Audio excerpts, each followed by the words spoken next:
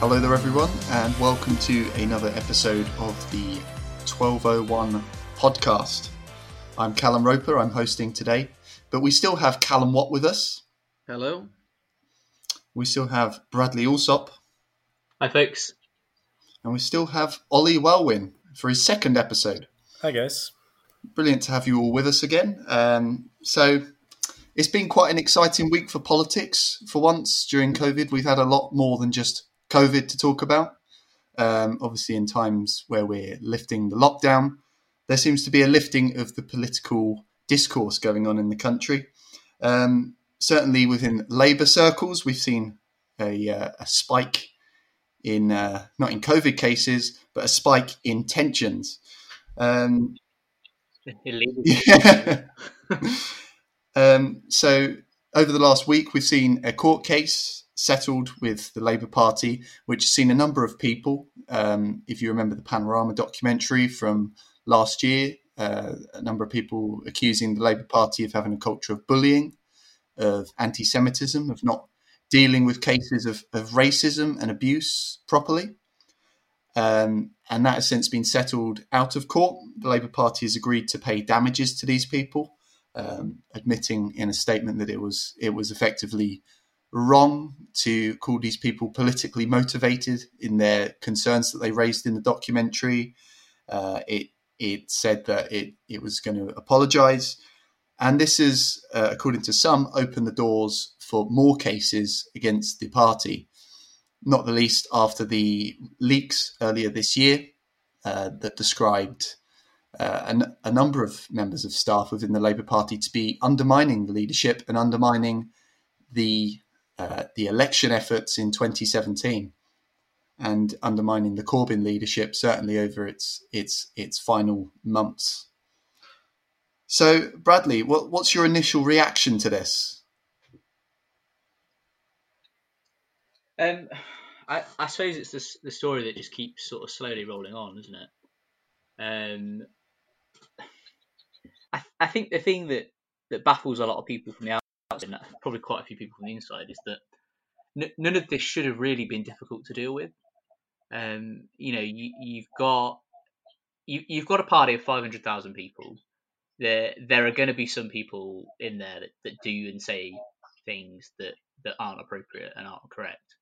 But that shouldn't really be. So it's not the fact that these things are happening. I don't think is the problem. The problem is that you need an efficient process to deal with it, and it really shouldn't be difficult in a party that's over 100 years old to have quite clear and simple disciplinary processes.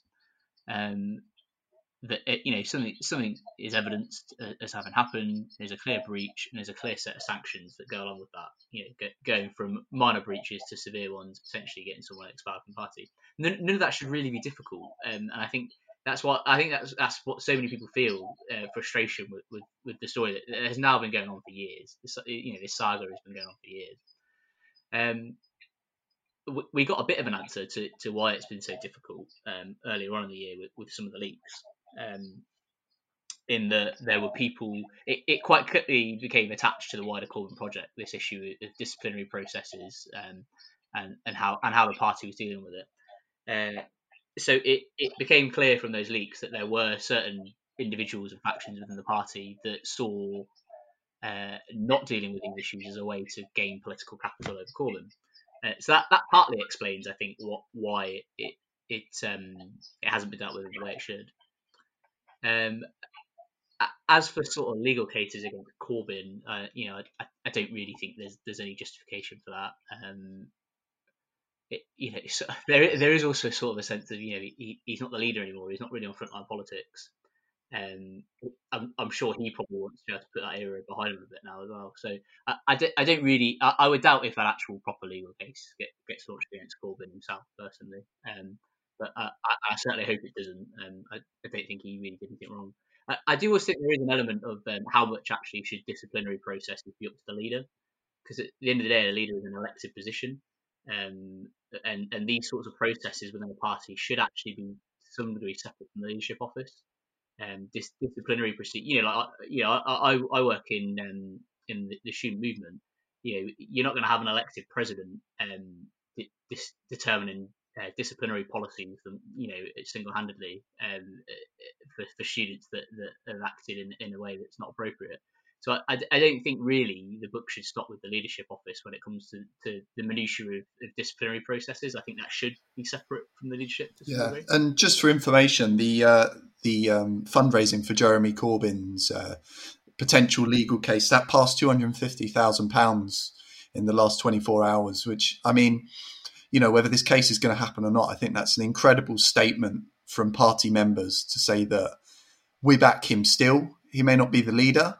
But there's a clear movement to defend him and say that he hasn't done anything wrong, which I think's incredible from the party membership, specifically in such a time of financial hardship. Callum, I know you donated to this legal fund. What would you like to say about it? Do you think that there seems to be still some sort of axe to grind against Jeremy Corbyn from a number of people on the right?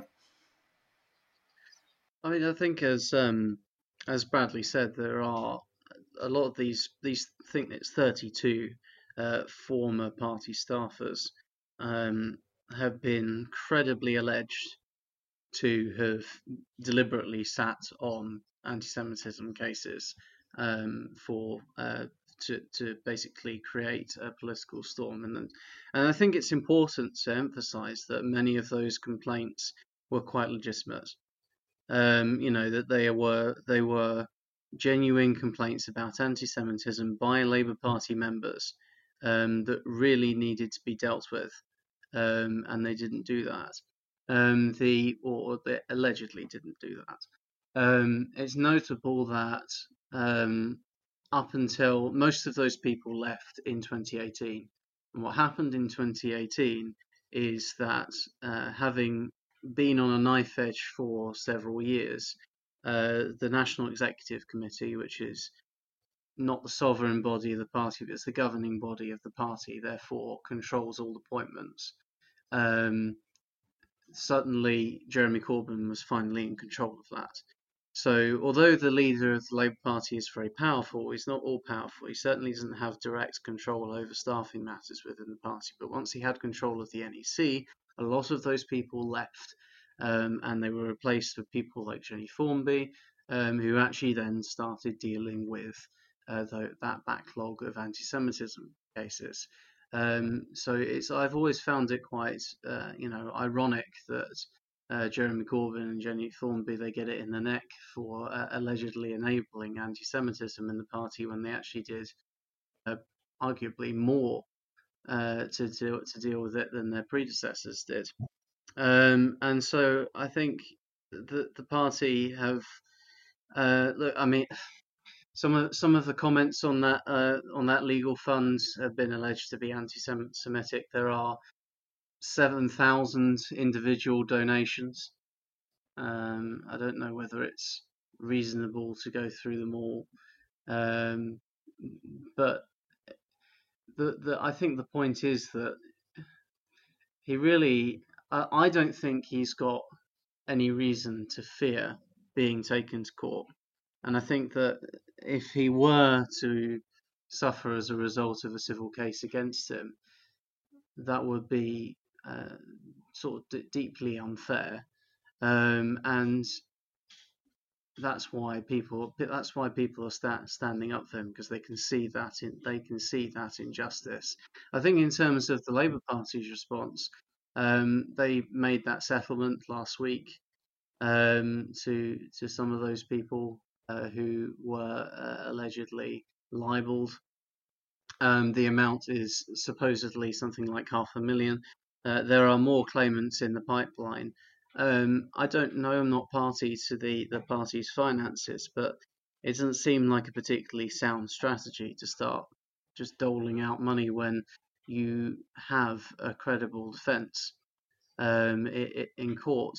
And the final thing is that we know this is being done to try and put a lid on things, right? To end the political storm, as Jeremy Corbyn put it. It's the settlements being paid out for political reasons, not legal ones, in his opinion.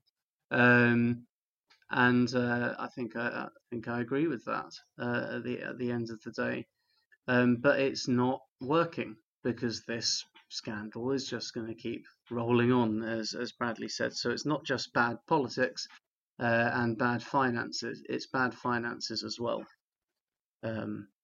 So I kind of hope that, part of me hopes that this guy, Bob Ware, I think his name is, does try to sue Jeremy Corbyn, because then maybe we'll finally find out what the truth is. Yeah, I think that's important to reiterate, that it is a political, it's a political saga. It's not wholly legal. It may be brought to the courts, but this is politics that's been going on for a long time in the Labour Party. And it's manifested itself in some very ugly forms. And as a party, we're always reminded that we're a broad church. And I mean, during the leadership election, we were constantly reminded of the unity platform that all of the leadership candidates stood on. But recently, a lot of people have been feeling that there is no unity in the party. A number of people, following these latest revelations, have decided to leave the Labour Party. They've said that they can't justify paying their membership if their membership is going towards these legal payoffs, compensating people that have been given money as part of these legal cases they've brought against the party. They feel that they can probably make a bigger difference elsewhere, in whether it be in different parties, whether it be in a completely different political sphere of activism for charities or local groups for things like hospitals. And that's a real shame, because I think we've lost a number of great people from the Labour Party recently because of this saga, because they've had enough. It's taken their toll. It's taken toll on their mental health. It's taken its toll on their willpower to keep going.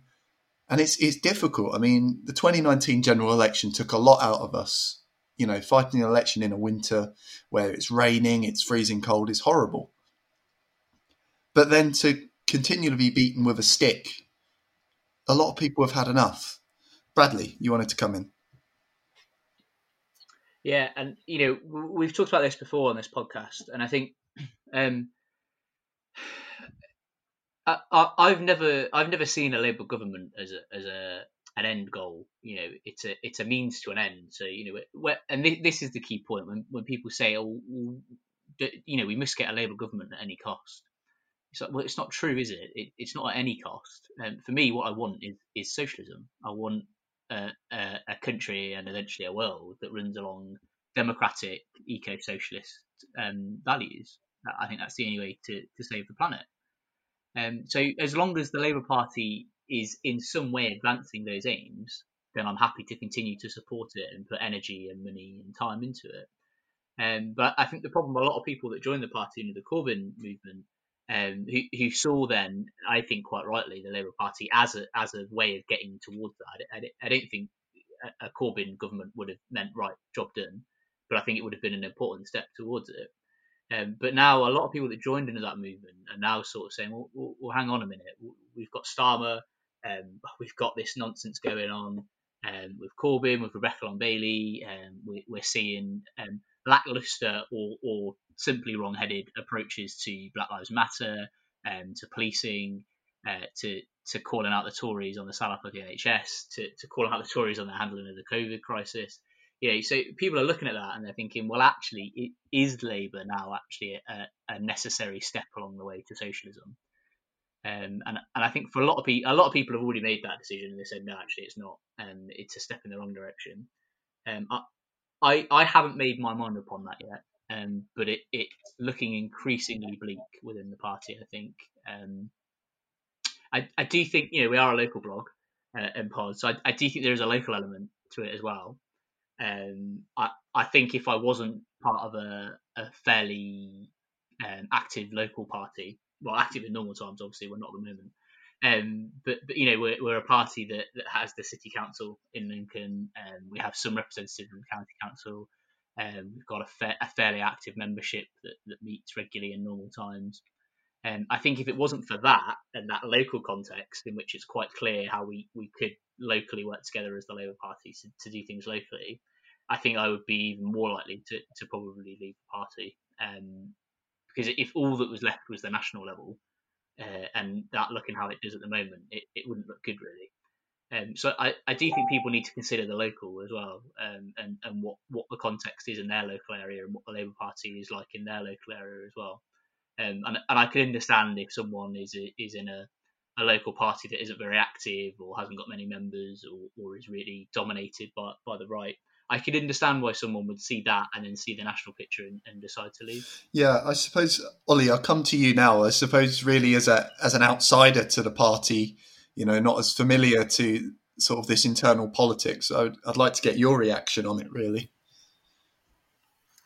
Yeah, sure. I think a lot of people are kind of looking for the door now, really. I mean, it was fairly certain when Starmer sacked Rebecca Long-Bailey that he was taking like a hard line on the socialists within the party and the grassroots movements.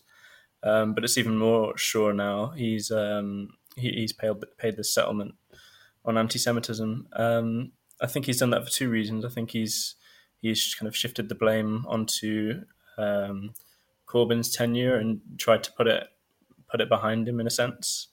But I think he's also done it to say, I mean, if there's some kind of claims in a party like this about anti-Semitism, and it's been the subject of media for the past few years now, however unfounded they are, if it's reported in the media, then it is likely that people are going to believe it. And it's been such a saga now. I think he just wants to put it behind him. But I don't think that's necessarily the right thing to do in this case, because by paying off the anti-Semitism cases, he has essentially legitimized the case for it. He's saying, well, yeah, it was there, and yeah. I don't know. I don't know. It's incredibly frustrating at times. I can imagine as somebody, even outside the party, that the Labour Party historically has been that one mechanism for change up and down the country that we can see, where we can, actually achieve power. People on the left can have positions of power, and it's not always been to the left. We had New Labour, which was quite far to the right in terms of Labour politics, but I suppose it does sometimes feel like it's a real uphill challenge to get that meaningful change. But Bradley's comments about local politics, I think, are extremely important. As we say, we are a local blog. We'd like to talk about a bit of national politics, but our main focus is seeing that conversation changing locally in Lincoln and in Lincolnshire. So looking at local politics, students have come under attack despite the fact that we're well into the university's break during COVID. This came after a story of a local housing group wanted to convert a house that already was a home of multiple occupancy, which is a HMO. They wanted to upgrade it, make it stronger, but that needed planning permission. And the local responses to that were one of outrage, ones of disgust. One person even describing the West End of Lincoln as a ghetto for students. Now, this is obviously disgusting language, and it's completely out of the frame, considering the student housing sector brings £100 million every year to Lincoln. The university itself brings £250 million every year into the local economy. It's a positive thing for Lincoln. I think it's transformed the area of Lincoln which was just a derelict railway yard, mostly industrial wasteland, and it's brought investment into the city and potentially helped boost the rejuvenation of the high street. But my question is to Callum, is that do we see a general trend of students being demonised locally and potentially nationally, not just on matters of housing and sort of their behaviours in cities, but also around the COVID crisis? Are we seeing a demonisation of students again, and potentially further so when we get to October, when people are coming back to university? Well, it will be interesting to see if students return at all in the new term, or in what manner they will. Because of course in October we could have the second wave, we could have another lockdown. So those are questions. I think sadly you do see some discrimination against students. It's nothing new. I experienced it myself when I was a student.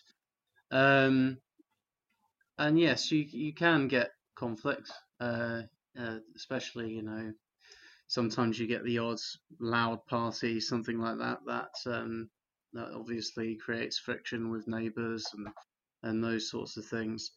It can be a challenge to manage that, but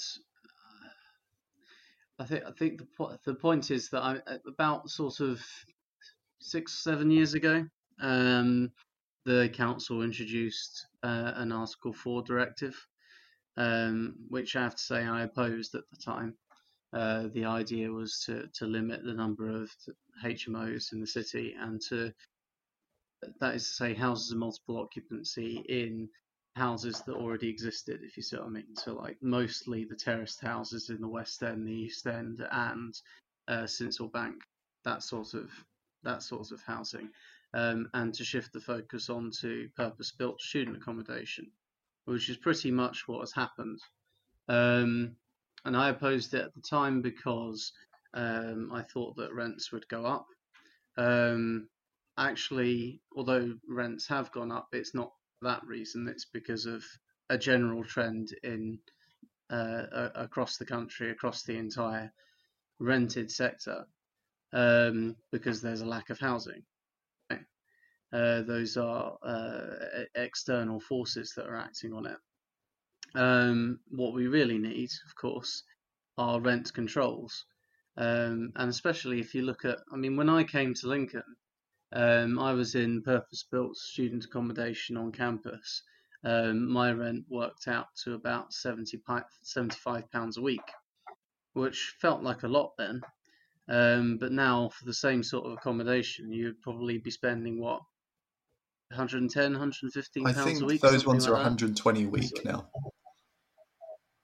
Yeah. So almost approaching twice as much. And I think that's the real scandal with student accommodation, indeed the rented sector in general. I think it was right to move on to try and push towards purpose-built student accommodation. It's not always easy to manage community relations, of course, but I'm not really sure what the solution to that is.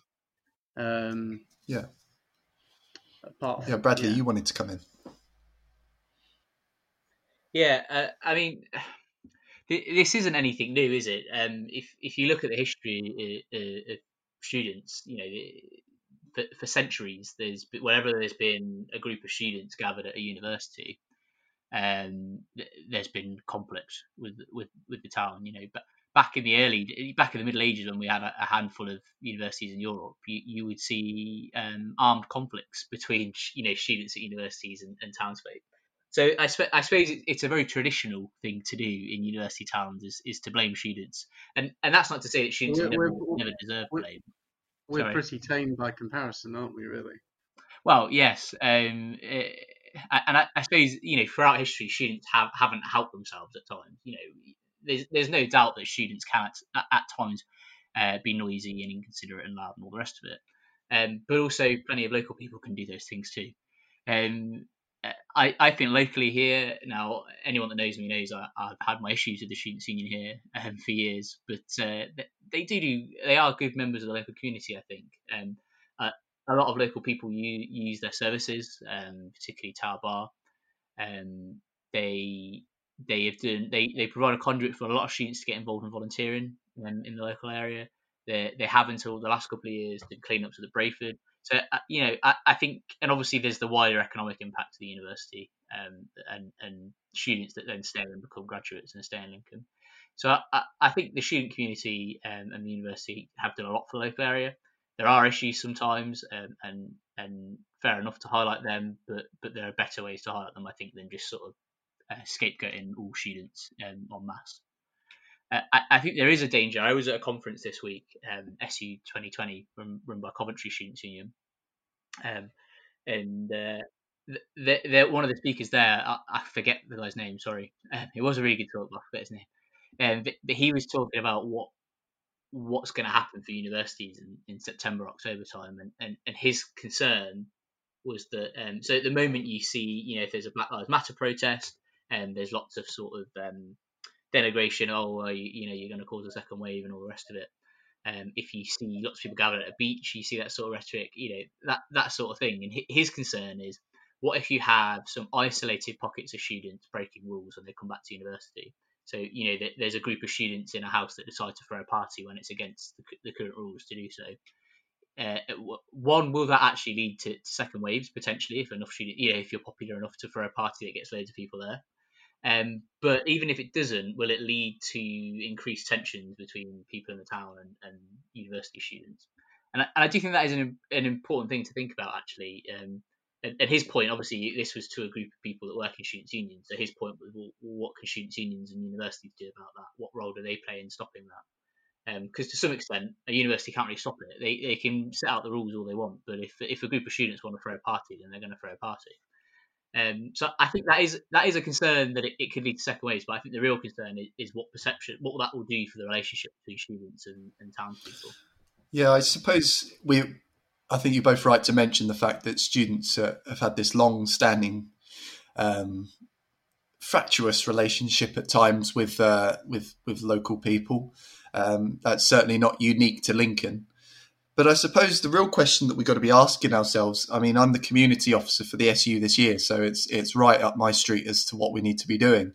And I know we're talking about getting more students involved locally in charities and food banks and projects in the area, trying to break down that wall between the campus and the rest of Lincoln. There's a very much a focused area that you see lots of students, but there's loads of areas of Lincoln, even uphill, even near the castle, lots of students never go up there. And it's about breaking down those barriers, bringing people to realise that students are just here to better themselves. They're here to learn. They're here to educate themselves. And actually, Lincoln's a great place to be doing that. It's a safe city. It's a fairly compact city. You can walk everywhere. You can cycle everywhere. It's a great place to live. And it is about breaking that down. And Ollie, I suppose... Sorry, can I just add to that? I think you're right in that students, it's not the fault of students, because the thing you see is that in the Lincolnite every now and then they'll share an article saying new housing development approved for student housing or something like that, and you'll see local people kicking off in the comments about it, and you're quite right in that students come to university to better themselves, to learn, to have a new experience, to grow, and I don't think we should begrudge anyone that chance. I've benefited enormously from going to university, and I wouldn't change that experience for the world. And I think for me, as many people as possible should be able to have that experience. So it's not really the fault of students. And if students are coming to university, they need somewhere to live, don't they?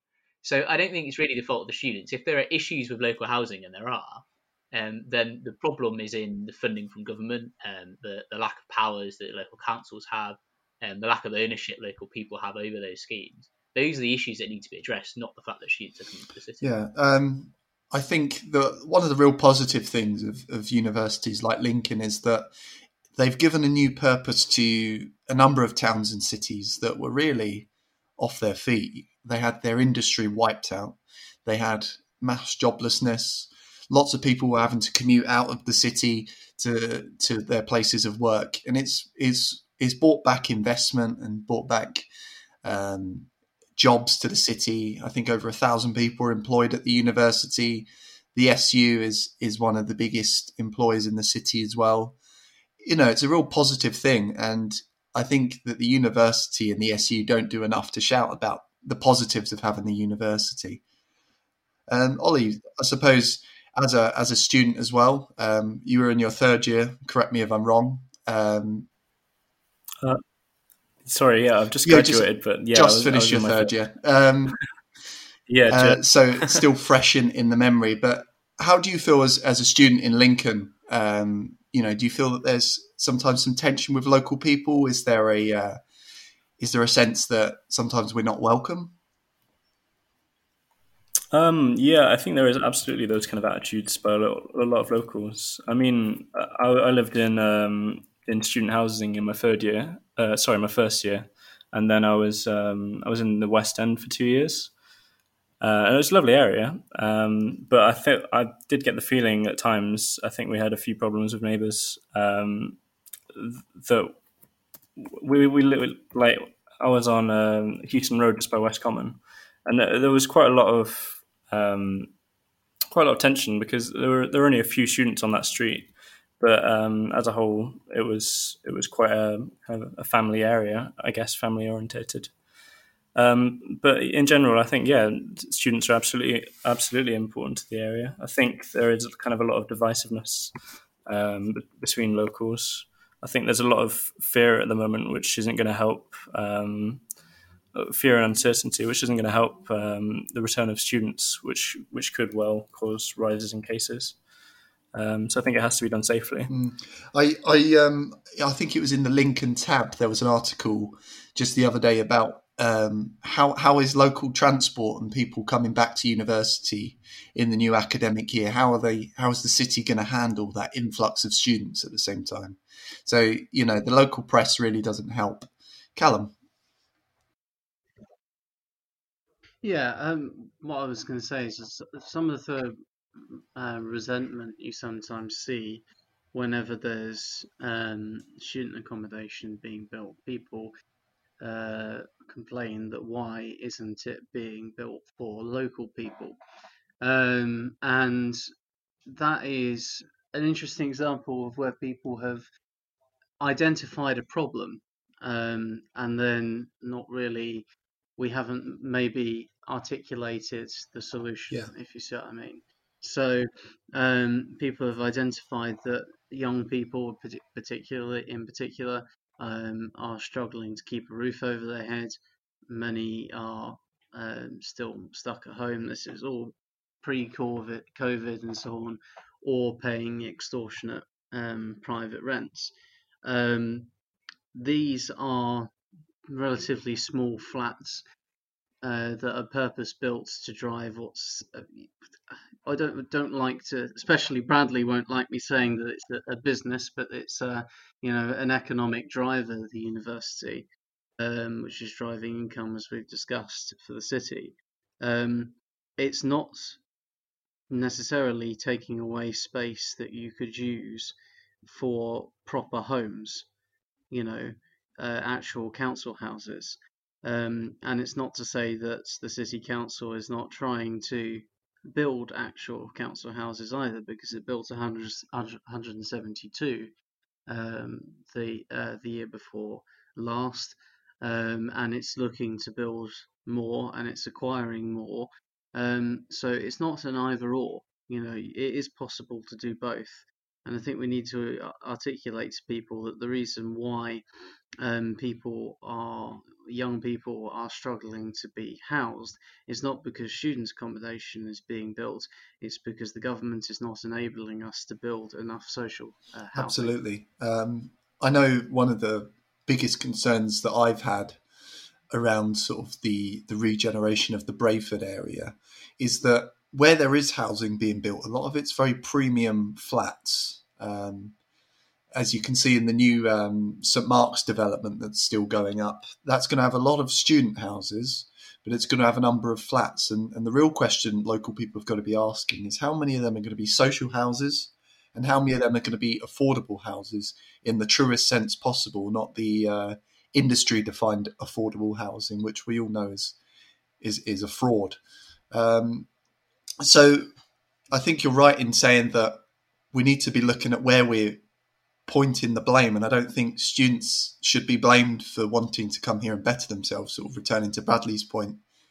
What we should be blaming is central government for not freeing the shackles of local government to build more social housing. Although in Lincoln, we're certainly starting to see that change. The Western Growth Corridor is a positive development that's being explored. As you say, council houses are being built. So when we look at the West End, when we look at Central Bank, when we look at the East End of Lincoln around Monks Road, these shouldn't be an area for despair for local people. These should be seen as catalysts for the local economy starting to regrow, reinvent itself, readjust itself. I think a number of local businesses, pubs, clubs have been kept alive by the student body in the city. And I think as COVID would likely be a testament to it, that without the students, local businesses are really going to struggle. So unless we find a new way forward, say if the university vanishes overnight, we would have to reinvent ourselves again. And I don't know where the city would go for that, because it hasn't got the best transport links. It isn't a Manchester or a Birmingham or a Liverpool or a London. It hasn't got that wealth in terms of devolution. It hasn't got that wealth in terms of actual financial support. But I suppose we need to consider ourselves lucky that the University of Lincoln is going from strength to strength at the moment, and it is attracting not just students locally now, but students from across the country and indeed across the world. And that brings us on nicely to across the world, across Europe. We've just had the Russia report released this week. And in this report, the government sat on it, and they sat on it for the last 10 months, and they continue to sit on it. They tried to get Chris Grayling appointed to the chair of the committee in charge of this. They failed. He was going to be continuing to sit on it and maybe even completely suppress the report. But we finally had the report out. And there's a number of key features from it. It certainly has been, I wouldn't say scathing, but it's been critical of the government's approach to this. It said that the government, in terms of the post-Brexit vote, there was some indications that there may have been attempts by the Russian government to infiltrate the vote, to influence voters' thinking. That's very possible. But we don't know if that's happened, because in the report it emerged that the government didn't do anything to actually look into these allegations. It didn't actually go digging any further. So in essence, accusing Russia of attempting to infiltrate our democratic electoral system at times is in vain, because there's actually no evidence. And that's what this report has said, that why haven't we looked? At least looking would clear up the matter, and it would make it a bit clearer. And the second thing from this, which is probably one of the biggest headline grabbers, is this talking of a new Espionage Act. They are very much critical of the fact that foreign operatives can work in this country. They can collect information on behalf of their state. But the one thing where they are breaking the law is only when they send that information back. So they're allowed to operate as free as they like. And I'd just like to get your reaction to that, Ollie. Yeah. What the report does show is that Russia, we have failed to investigate it. And if they're using the logic, well, if we don't look, then it's not there. And in many senses, I don't think the government do care. They have failed to investigate Russian interference. They actively encourage Russian oligarchs into our system, and they're the same people that fund their party. So now we know why Boris was so adamant that the report wouldn't be published, because the government haven't really done anything about it. Despite knowing about it, it should have been published last November. The only reasons not to are bogus, to be honest.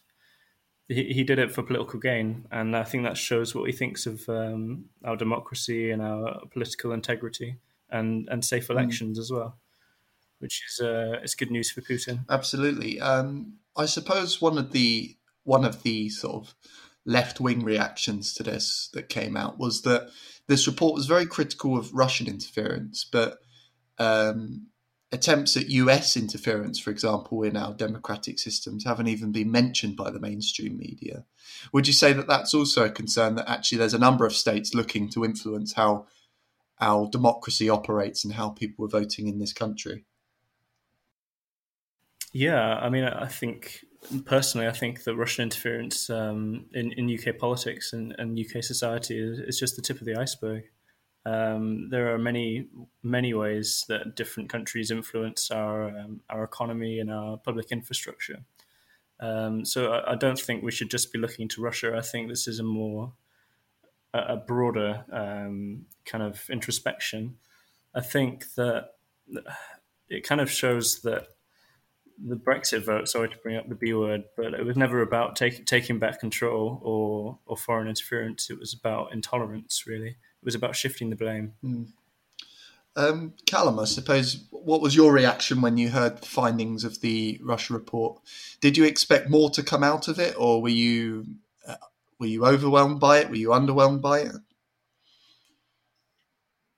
Probably the latter, to be fair. I mean, there's nothing particularly surprising or that we haven't seen before. I think, I mean, the whole world of online campaigning, Facebook ads and those sorts of things, is still really new, and I don't think we've quite learned how to regulate it yet. It is quite scary in a way that there's whole sections, whole demographics that are seeing ads that the rest of us just won't see, and that's not just limited to whatever foreign states are putting out. That's what political parties are putting out, or individual lobby groups with money from God knows where are putting out. So it's it's very difficult to account for it, because obviously in this country we've got rules about how much you can spend on elections, and to some extent where and how you can campaign, and we're a long way behind in terms of regulating and controlling that. So I think that focusing on Russia really is too narrow. It's too narrow an approach. As someone else said, it's you have to think about where the influence is coming from, lobby groups in America, and also in this country as well. And I think this is really, I think it's just the start of that long conversation. Maybe in like 5 or 10 years' time we'll have a better answer. But it is quite worrying at the moment, Bradley, I would say. yeah, not Bradley, surprising. you wanted to come in. I think that things like Russian interference are actually, we're starting at the end point. These are symptoms of a deeper problem that we're not talking about at the moment. And that is, these aren't just ads; they're targeted ads. To target an ad, you need data on people. So the real issue is the data collection at the start of this process. So Facebook might be showing you these ads, but they're also collecting the data on you that fuels the targeted ads in the first place. And it's not just Facebook; it's companies like Amazon and Google, basically any large tech company that would have any sort of access to your preferences or personal information. There's a fairly good chance that they're selling that to third companies, for them to then be able to tailor services and products towards you. There's a really good book on this, The Age of Surveillance Capitalism by Shoshana Zuboff, that I read over Christmas. And the way she describes it is really good, because it's not like a sort of a conspiracy theory of, there's a small number of people that control everyone's information around the world. What she describes it as is capitalism, but she calls it digital capitalism, surveillance capitalism, sorry. And essentially what she's saying is, if you've got companies that can make a profit out of your personal information, like Facebook, that's fairly standard. We know that happens. We know that Facebook has some information on us. That's not really a secret. If some companies can monetize that, if some companies can make a profit out of that, then capitalism's internal logics, which is that you have to keep making a profit and expanding your company to make more profit, then that logic takes a hold of that. And what that means is that companies have to keep on being more invasive in our private lives to get more information in order to continue to compete in that marketplace. That's just how capitalism works. So she tracks this from the early days of Google, when you'd be getting ads popping up on Gmail and things like that, to the much more sort of sophisticated processes they've got now. even to the degree where it's no longer just about being able to try to get knowledge and data on you, but actually be able to influence your actions and subtly nudge you towards doing certain things and buying certain products that go beyond just a targeted ad on your Facebook feed. So I think things like Russia, they're just buying this information. They're just using this information. The problem is that the information exists and is collated in the first place. And to tackle that, we need to tackle what Zuboff calls surveillance capitalism, which is ultimately a very small number of corporations around the world owning enormous amounts of data and therefore money. Yeah, and it's quite a worrying thought that everything that we're typing, everything that we're saying, even these podcasts, could be used in a way to try and influence us while we're online through subtle adverts, tailoring what we see on our feeds on Facebook, on Twitter, on Instagram, all the rest of these. And it's concerning. But I suppose the real question is, was this inevitable?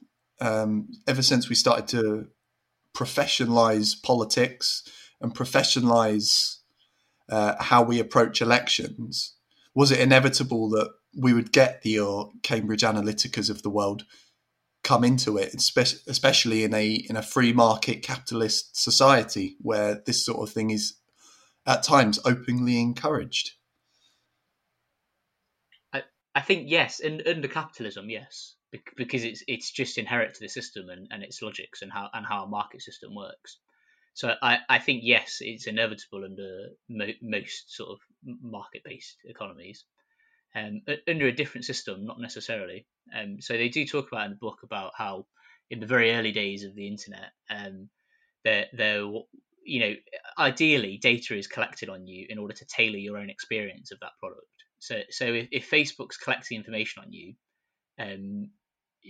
it's possible in theory for only to use that to tailor your experience and improve your experience. It doesn't have to sell that onto third companies. It doesn't have to do these sorts of Facebook experiments that have been in news articles and stuff where a couple of million people see one sort of certain thing on their newsfeed and then they study to see how that changes their behavior.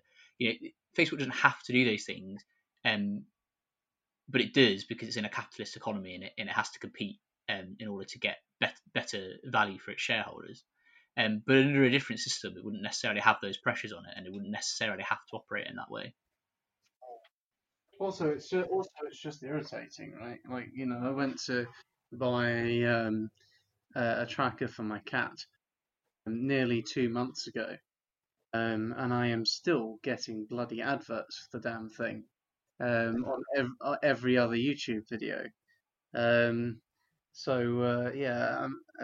think it's broken as well. Like, I think it winds people up and it scares people a little bit when those algorithms start working their magic, as Bradley so eloquently just described. I've got that with I got Amy some Jaffa Cake gin for Christmas, for her birthday, sorry, which was a targeted ad, because I think it had overheard a conversation about Jaffa Cakes and gin that we had. But I did use it and I did buy the gin because it was a really good present for her because she loves Jaffa Cakes and she loves gin. But it still keeps showing me the same ad 2 months later. So I've already bought it. Leave me alone. And I suppose that would feed into the conversation about hate on social media as well. Because if these algorithms pick up that you very much against a certain group of people, or you like a certain newspaper's style of reporting things or a certain Twitter account's way of approaching things, then it's going to keep showing you that stuff that you like, that stuff you enjoy to read or, enjoy to hate.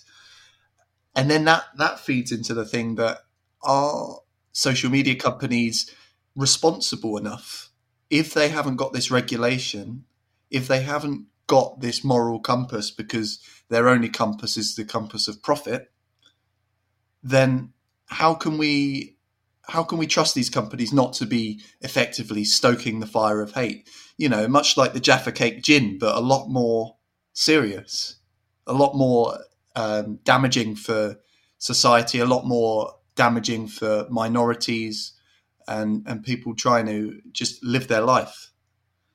We'll go. Yeah, I think I think a market doesn't care if you're a racist as long as you've got money and can compete in that marketplace. Then a market doesn't give a damn whether you're a bigot or not. Ollie. Yeah, sure. So I think we've seen this before with similar scandals like Cambridge Analytica. I mean, these devices have been honed in democracies across the world, and I think what we need are stronger rights for data protection and data rights, because our privacy is important, and I think it's systemic, as Bradley says.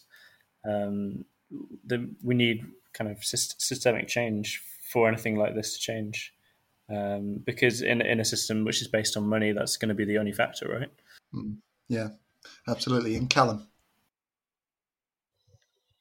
Yeah, I thought there was a really good piece about this on Click, which is one of the programs that the BBC produces that is still good.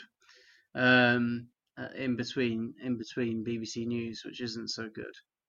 I was watching it yesterday. The guy who was basically, he was going through how if say you search for a white power flag, then on Amazon, for instance, then it will show you like white power flags that you may not have even heard of, and it might start showing you weapons as well. And so the algorithms in that respect are doing something really dangerous. And the point that he makes is that it's one thing to argue that we are libertarians, and it doesn't matter, we'll sell everything on this site. But then Amazon will simultaneously come out and make statements supporting Black Lives Matter, right? Which means that you are then automatically taking a political position. So you're a publisher, which means that what you're selling is then contradicting that. So you're saying that you're going to take responsibility for Black lives while potentially selling weapons and far-right memorabilia to the people who want to kill Black people, right? So it's extremely inconsistent at best, and at worst, obviously, deeply immoral and dangerous. What these companies are doing with their algorithms. Now, the particular items that their report highlighted, Amazon removed and Google removed from their searches and things like that. But we know that their algorithms are still promoting the same things. Similar items will have been up probably within minutes. So what we really need to change is, corporate responsibility, I suppose. But how do you enforce that without further infringing on the rights of the free internet, which is another sort of broader debate, isn't it? Absolutely. I think that what we have to do is have that conversation about the fact that hate makes money, but is that morally right that we should encourage that? Because just because it makes a profit doesn't mean it's justifiable in any way whatsoever. Companies say that we'd lose a lot of customers. Well, surely that's a sacrifice they should be willing to make. If they're going to be making statements supporting Black Lives Matter, then they should also equally be making statements with actions and banning the selling of far-right memorabilia, weapons, sorting out their algorithms so they're not encouraging this very toxic atmosphere that we're seeing online, and it's encouraging people to buy these things and then putting them on potentially on that path to where they could commit atrocities. Simple as, really. So there's a lot to be done online, as we know, and we'll continue to be speaking on that. But has anyone got any closing remarks? Bradley?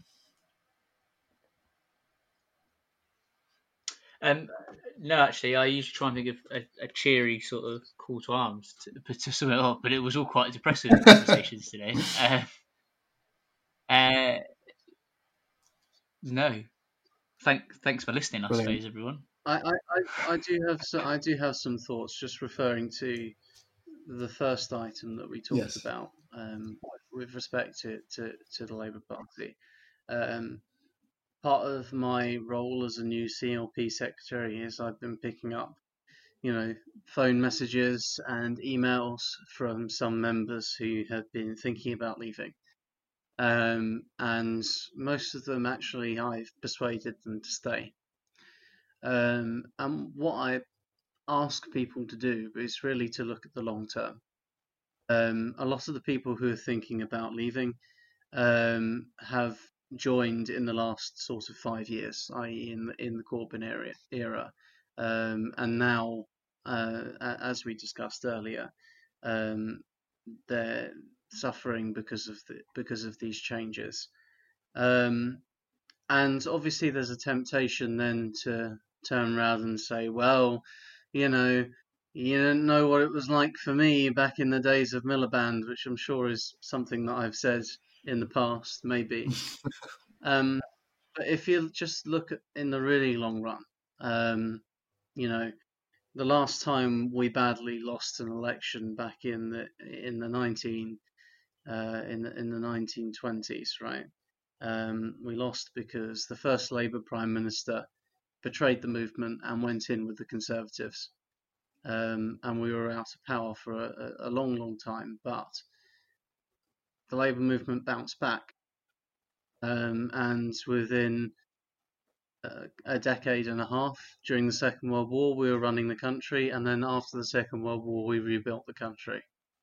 And that would not have been possible without the actions of ordinary Labour Party members and trade unionists.